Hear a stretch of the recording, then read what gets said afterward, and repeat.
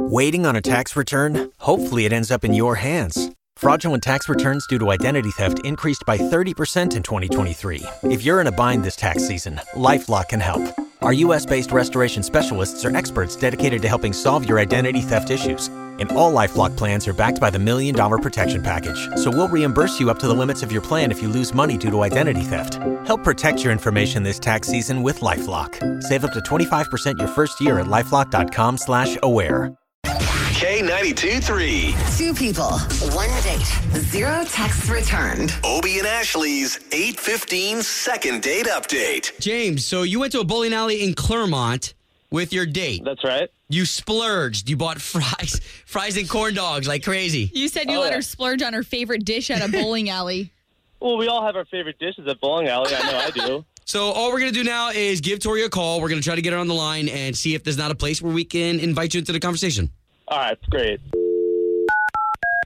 What's her name? Her name is Tori. Hello? Yes, is this Tori? Yeah, who's this? Tori, what's going on? It's Obie and Ashley. We work for K92-3. Morning. Hi. All right. What's up? We have somebody who called us who wanted to find out what they did wrong during a date with you. Oh, no. His name is James. Have you frequented a bowling alley lately? Oh, my God. Wow. Okay, so Really? from what we heard about the date, everything went well, but why aren't you getting in contact with James? That reaction didn't seem good. I mean, I'm trying to think how to say this without sounding like a total but, like, bowling is fun. Bowling is okay. I don't know that... Oh, so you didn't like the date. You didn't like the place that he brought you. No, it was okay. We had an all right time. Like, there was kind of a weird thing at the end of the evening. We were going out to our cars, and it ended up being that he lives in his RV, like, full-time. He doesn't have a house. And he brought it on the date. Like, his house comes with him wherever he goes. Oh, it's his main vehicle is what you're saying. Well, it's both, yeah. So what did you not like about it? Kind of hard to put your finger on, but I think you're either an RV person or you're not, and I'm just definitely... I like to have a home. Sure. Okay. Well, just to give you the heads up, Tori, we've got James on the line, and he's been listening to everything we've been talking about. Are you serious? That's what was the problem? I thought we had a great I'm time. sorry. I thought you'd be impressed with my RV. I'm a homeowner. Oh, man. I'm a homeowner. I mean, technically he is. I'm a homeowner. No, I know I thought you you would go are. for that. I feel really bourgeois. Like, I mean, I know I should be, like, freewheeling and just uproot and go across the country with you, but, like, I want a yard.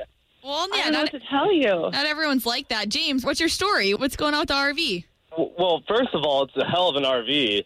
I paid $120,000 for this RV. It's Wow. fully loaded. It's got everything you'd ever need, Tori. You and I can make a great living in this RV. And we Okay. can take it across the country. You guys only went on one date, but that's okay. We're moving kind of fast. So, Tori, hold on. It felt like that. I mean, I've seen RVs that go for that price amount. I mean, they're good-looking RVs. Yeah. Like I said, I mean, I would go for a trip in an RV for sure. Wouldn't you want to go on a trip whenever you want? That's what I can offer you. Doesn't sound too bad. Well, I mean, that does sound good when you put it that way. Not an RV, no one's life is boring, I'm telling you. Well, there. I can tell. Listen, I love James's perspective about this whole thing, man. I mean, he makes me want to live in an RV. I want to go live on the RV. But honestly, I mean, I can get your point of wanting a yard and all that. Like, that makes complete sense. I'm telling you guys, it's a life.